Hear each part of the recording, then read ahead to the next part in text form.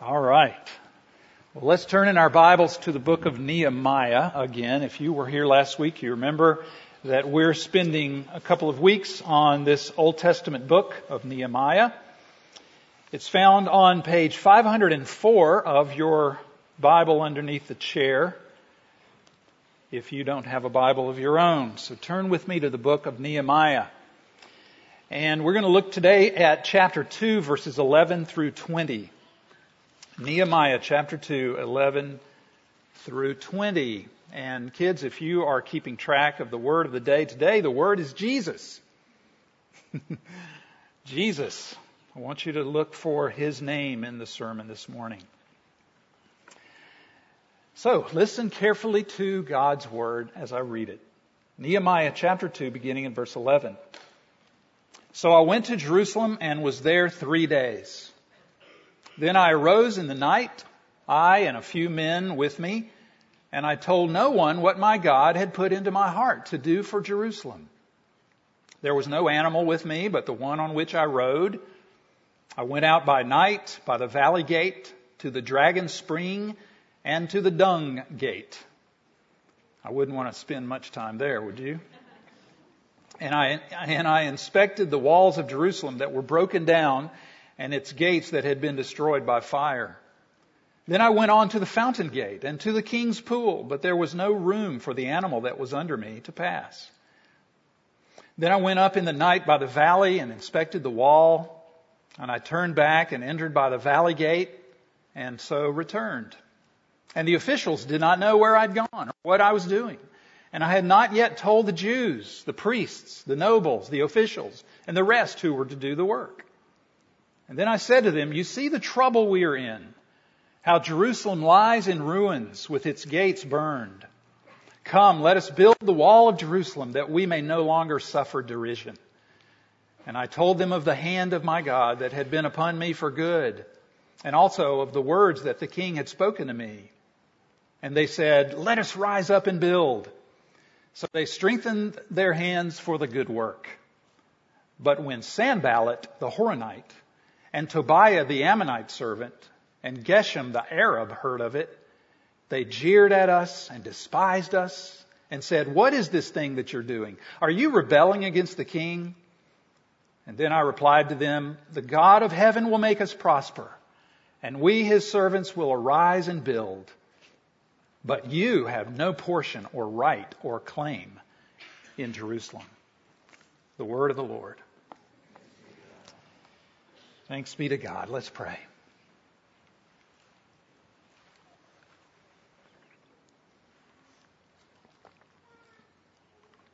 Lord, how we thank you this morning for your grace, that out of your wondrous grace and out of your wondrous love for us, you've given us this passage of Scripture this morning to read, to study, to talk about. And so we come today hungry for eternal truth, truth that matters. Spirit of God, we need your ministry today. We need you to illumine our hearts, our minds, our eyes, our ears. Open us, Lord, to understand what you've said here, to receive it, and then to live in light of it. And we pray this in Jesus' name. Amen. So, the 6th Mission Impossible movie is coming out this week. Once again, we get to see Tom Cruise drive fast cars, shoot guns, fight bad guys, and jump out of airplanes and buildings and helicopters and boats and who knows what else. Spoiler alert, he survives. At least I think he does. When you think about it, though, Ethan Hunt, who is played by Tom Cruise there, is just another version of a superhero. Superhero movies are money these days. There have been nearly 80 movies based on DC and Marvel characters since Christopher Reeves first played Superman in 1978. 80 different movies. The Avengers movie, Infinity War, has grossed over $2 billion. Why do you think superhero movies are so popular? Well, for one thing, they're just plain fun to watch. The special effects, the cinematography is amazing. They're great stories with universal themes of right versus wrong, good versus bad. The invincible hero coming to the aid of the weak and the helpless. Those are themes that resonate with us and have all down through time. But I can't help thinking that the popularity of superhero movies has something to do with the need that we feel for hope in an unstable world. Superheroes, by the way, were huge after and during the Depression of the 1930s. And they made a resurgence after 9/11 and the economic crash of 2008. So you have to think about that a little bit and figure that there must be some correlation between uncertainty and trouble and trials of various kinds and the popularity of these superheroes that come to the aid and come to the rescue of us in need. Michael Shannon, who is also known as General Zod in a couple of the Superman movies, said something that's very true. He said, it's a very delicate time right now here on earth, and there's a lot going on that's pretty frightening.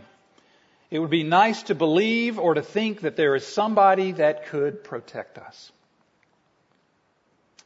You know, the Bible speaks about this need of a superhero. Ever since the fall of Adam into sin, we've been broken people and living in a broken world. Sin has corrupted both us and our planet. And the Bible says that a real superhero is coming. Right after the story of the fall back in Genesis chapter 3, God promises that one day He's going to send a deliverer. Not a comic book character, but a real divine person. Someone who will crush the head of the serpent, reverse the curse, and make all things new. But in the meantime, between the now and the not yet, life can feel like mission impossible. Every day the world, the flesh, and the devil conspire against us and throw everything they've got at us. We wish that Captain America or Wonder Woman or even Ethan Hunt would come along because we're in trouble. We're up against things beyond our control. And we need a miracle. Maybe it's your job or your ministry and you feel that it's overwhelming. And you feel like you're sinking under the weight. Maybe it's infertility or the threat of another miscarriage. Maybe it's a prodigal child. A teenager who won't talk to you, or a parent who is never pleased. Maybe it's the repeated cycle of sexual temptation and fall and defeat. Sexual temptation, fall, defeat. Some of you look back on your past and all you see is ruins. Maybe you were abused as a child. Maybe you were raped as a teen. And you're carrying the scars of shame and self-reproach. Some of you made terrible mistakes when you were younger. Some of you, as Josh prayed earlier, are struggling with depression or loneliness or addiction, and you feel very far away from God. Or maybe you lost a loved one and the grief is just as real as ever. This past week I had the privilege of teaching a class at Reformed Seminary. It's a preaching lab, and I met 9 different students from all over the country, and one of them told me that he had just published a book. And I said, oh, really? What is it about, Cameron? Is it a theological topic? Is it something about being a church leader? And he said, no. A few years ago, my 3-year-old son went to sleep and never woke up. I wrote a book about it, and it just came out. And he said, I'm having a really hard week. What are you facing these days that seems insurmountable? What is it that's going to take a miracle in your life? What is it that you just wish that a superhero would come along and take it all away? You know what it is for me? One of my biggest struggles is this voice in my head that won't go away, that keeps telling me that I'm a lousy child of God, whom God loves, yes, because of Jesus, but who doesn't like me very much. And this voice robs me of my joy every single day. What about you? See, I know the good news. I just struggle to believe it sometimes. I often long for a superhero to end the fight, to quiet that voice and take away the pain. Well, last week we met Nehemiah, a very human character of the Bible.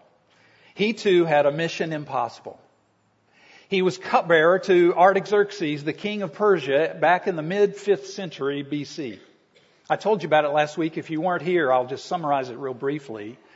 Nehemiah's people, the Jews, had returned from their exile in Babylonia and were now back in Jerusalem, many of them anyway. They had managed to rebuild their temple, but that was about all. The city was a wreck. And some friends came to Nehemiah and they told him something in chapter 1 about how bad things were back home. They said, the people are in great trouble and shame. The wall of Jerusalem is broken down and its gates destroyed by fire. So Nehemiah got a leave of absence from the king. We talked about that last week. And he went to Jerusalem to see what he could do. And so here we are in chapter 2. When Nehemiah is beginning to set about the task of rebuilding Jerusalem. What I hope you'll see this morning is that this is not just a story about Nehemiah.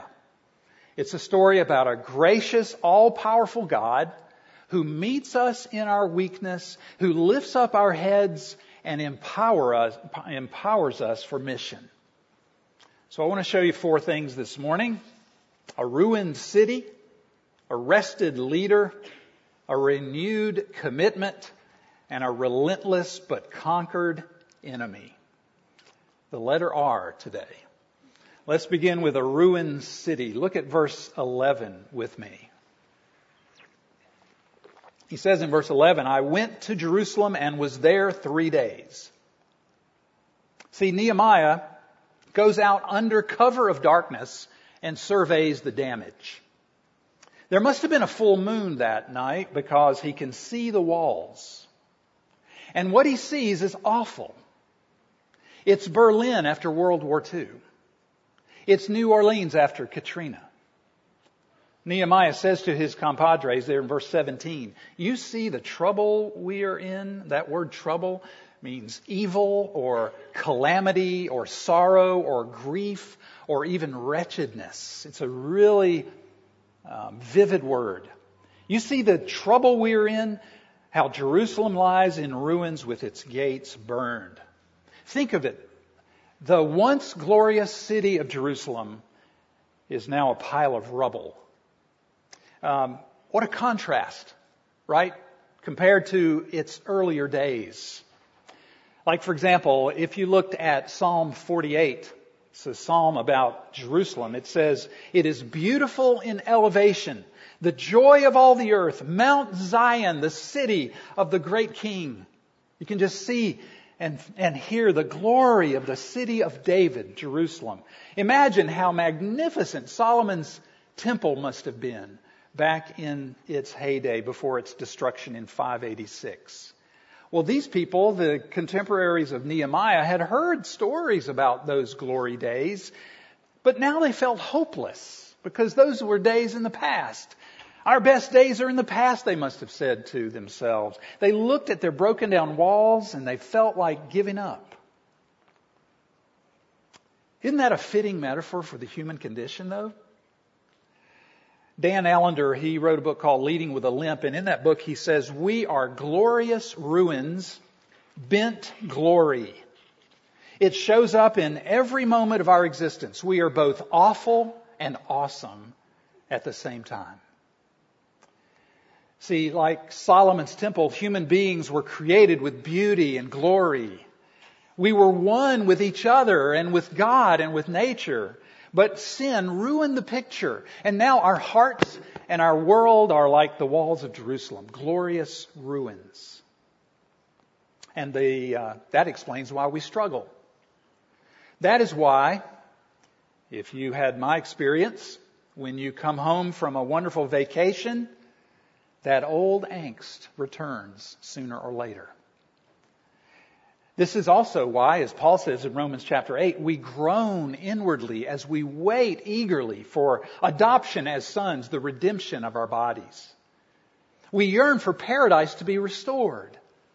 We feel what C.S. Lewis was talking about when he was talking about a lifelong nostalgia, a longing to be reunited with something in the universe from which you now feel cut off, to be on the inside of some door which you've always seen from the outside, and to be at last summoned inside, which would be both glory and honor beyond your merits and also the healing of that old ache.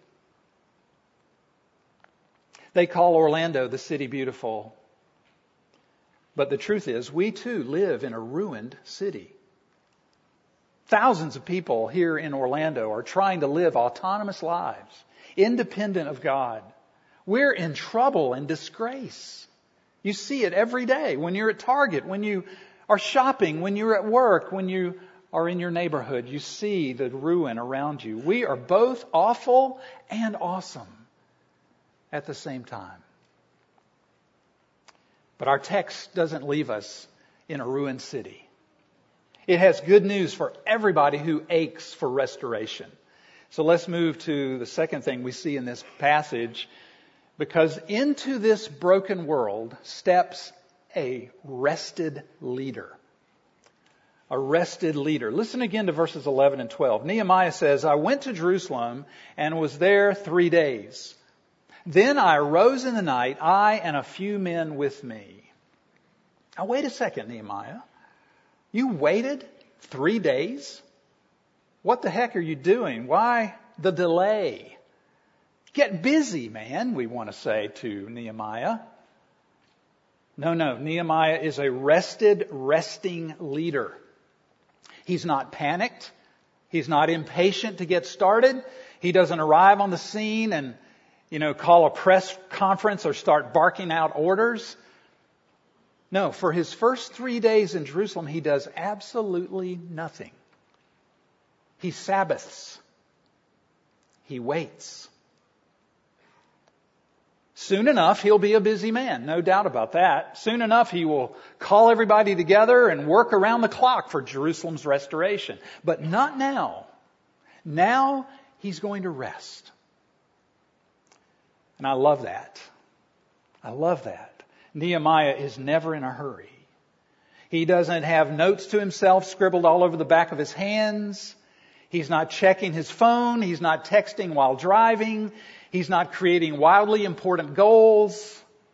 Not yet, anyway. We saw last week that he prayed for 4 months before talking to King Artaxerxes. And now, with everything in a state of chaos around him, Nehemiah takes a long weekend off. Verse 12 says that he doesn't even tell anybody what he plans to do.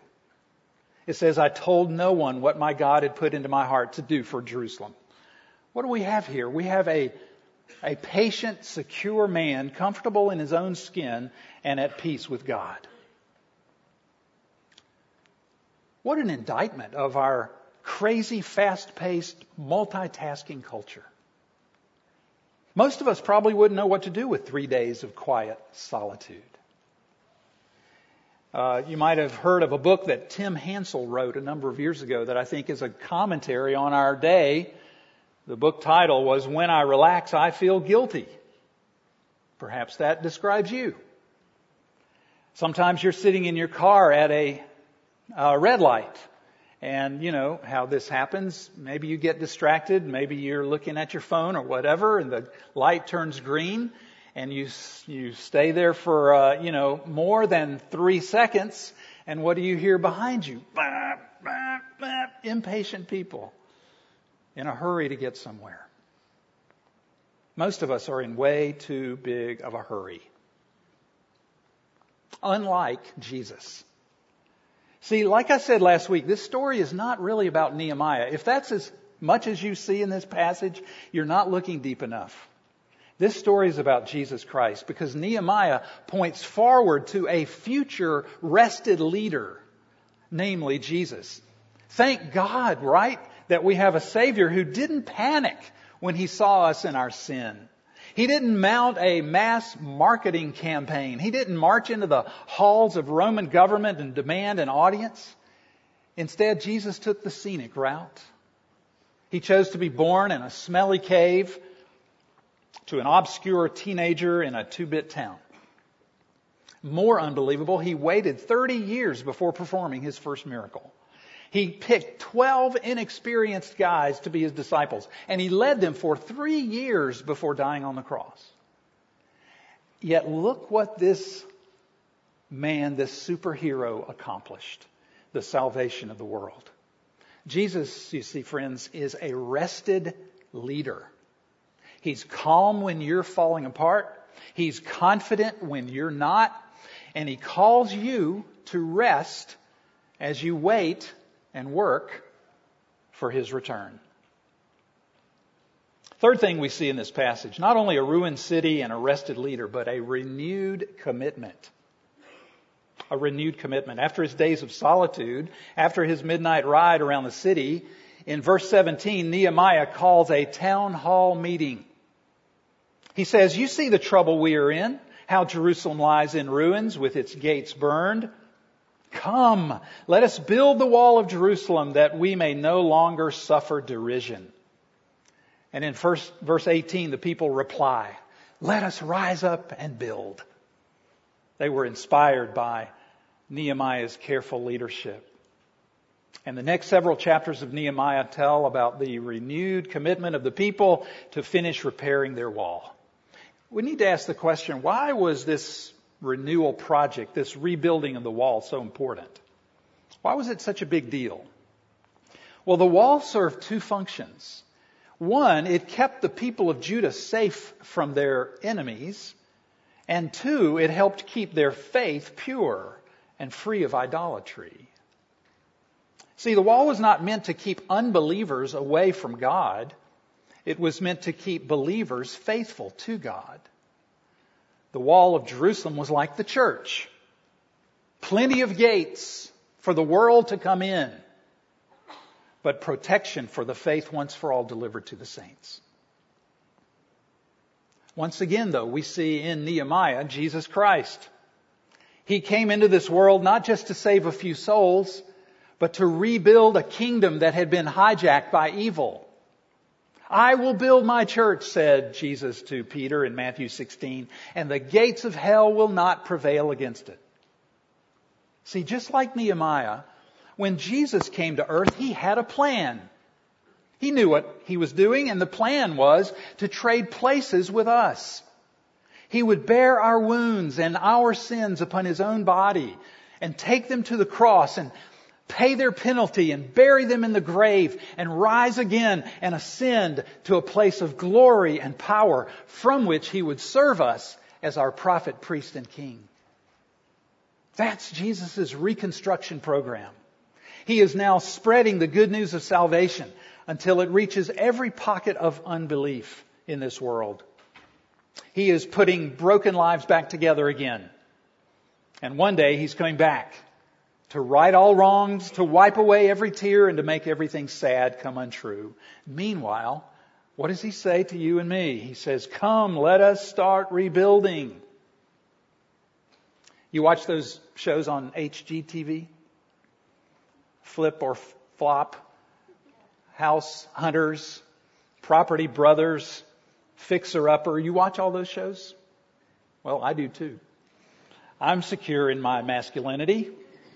My wife and I watch those shows. I love how they take these awful houses and convert them into a thing of beauty. Well, Jesus loves to flip people. And he loves to flip cities and churches. And he does it through us, his body. Ordinary people like you and me who are gifted in all sorts of different ways, who simply say yes to his call to start rebuilding. Let's rise up and build, we should reply to Jesus. Come on, let's do a good job with that back to school bash on August 4th. Let's make it a wonderful outreach to the underprivileged and underserved families of our neighborhood. Let's all do something to reach and to bless the 65,000 plus students at the University of Central Florida, as well as Valencia and Seminole State and Full Sail. And it might sound crazy, but what could we do to help plant a church on the other side of the world among the Wan Ning people of East Asia? See, those are the rebuilding projects that we have determined we want to be in alignment with here at UPC. So let us say with the people of Judah, let's start rebuilding. Let's all do something. As I said last week, we can't do everything, but we can do something, and everyone can play a part. Let's join Christ as He builds His kingdom and restores the glory. Finally, this text reminds us that we have a relentless but conquered enemy. A relentless but conquered enemy. Look at verse 19. Here we see these three amigos, or three stooges you might say. But when Sanballat the Horonite and Tobiah the Ammonite servant and Geshem the Arab heard of it, they jeered at us and despised us and said, "What is this thing you're doing? Are you rebelling against the king?" Now, if you continue to read through the book of Nehemiah, you'll see this is not just this chapter, but throughout the book of Nehemiah, they keep coming back again and again and bothering the people of Judah to try to delay the rebuilding project. But Nehemiah was a strong leader for Judah. He stood up to Sanballat and Tobiah and Geshem in verse 20, and he said, "The God of heaven will make us prosper, and we his servants will arise and build, but you have no portion or right or claim in Jerusalem." Just as the Jews of Nehemiah's day faced that kind of opposition by the pagan nations around them, so you will feel the claws of Satan as you seek to join Jesus in advancing the gospel. You will. When the devil senses that you're involved in Jesus' reconstruction project, he will set his sights and aim his weapons at you with fierce but subtle determination. Peter says your enemy, the devil, prowls around like a roaring lion looking for somebody to devour. But Jesus stands up to him. Jesus defends us from the one who seeks our ruin. He shouts to Satan, "This far but no further." You see that in a beautiful story, though tragic, in the New Testament, in Acts chapter 7, when Stephen was being stoned. He is the first Christian martyr, we say. When he was being stoned, he looked up and saw Jesus standing at his Father's side, absorbing the blows in heaven, praying for Stephen's faith not to falter and promising deliverance. And that same Savior is praying for you and me as we engage the enemy in spiritual battle and as we get involved in the work that Jesus is doing. Jesus says to you and I who live among the ruins, "I love you. I am for you. I will meet you in your weakness. I will lift up your head. I give you my Spirit. So be strong and of good courage and come join me in repairing the walls." So those are the things that I see in this chapter. Let's go back to the question that I posed at the beginning. What are you facing today? What are you facing this week that seems insurmountable to you? Something that you would prefer to just avoid, to sidestep, maybe have a superhero come and solve it for you. I want to give you 3 words that I hope you'll take with you that will summarize what Nehemiah has taught us today. Rest, trust, and follow. Rest in Christ. Trust in His love. And follow Him in His work. Rest, trust, follow. Yes, it is a broken, messed up world, but it will be rebuilt by King Jesus, I assure you. The miracle is coming, though you may not see it in your lifetime. Jesus is going to get the victory over evil and paradise will be restored. I told you a little while ago about the student in my class who had just written a book about the loss of his son. The book is titled, "Therefore I Have Hope." The student's name is Cameron Cole, and he lives in Birmingham, Alabama. His little boy, named Cam Jr., mysteriously died at age 3 in his sleep, and no medical cause was ever determined. In his book, Cameron talks about the grief and the questions and the doubt and the sadness that he and his wife Lauren have been working through and will continue to work through as they grieve their loss. The interesting thing is, the day before his death, Cam Jr. asked his parents, and I quote, if he could go visit Jesus. Isn't that amazing? Now, not every story of loss has such a wonderful silver lining. But you can know this morning that no matter your past mistakes, no matter your present groaning or your future tribulation, Jesus, your rested leader, walks among the ruins, seeking and saving that which is lost. There is no impossible with God. He brings life out of death, beauty out of ashes, and joy out of despair. That's why you can sing as we did earlier this morning. Did we in our own strength confide? Our striving would be losing. We're not the right man on our side, the man of God's own choosing. Dost ask who that may be? Christ Jesus, it is He.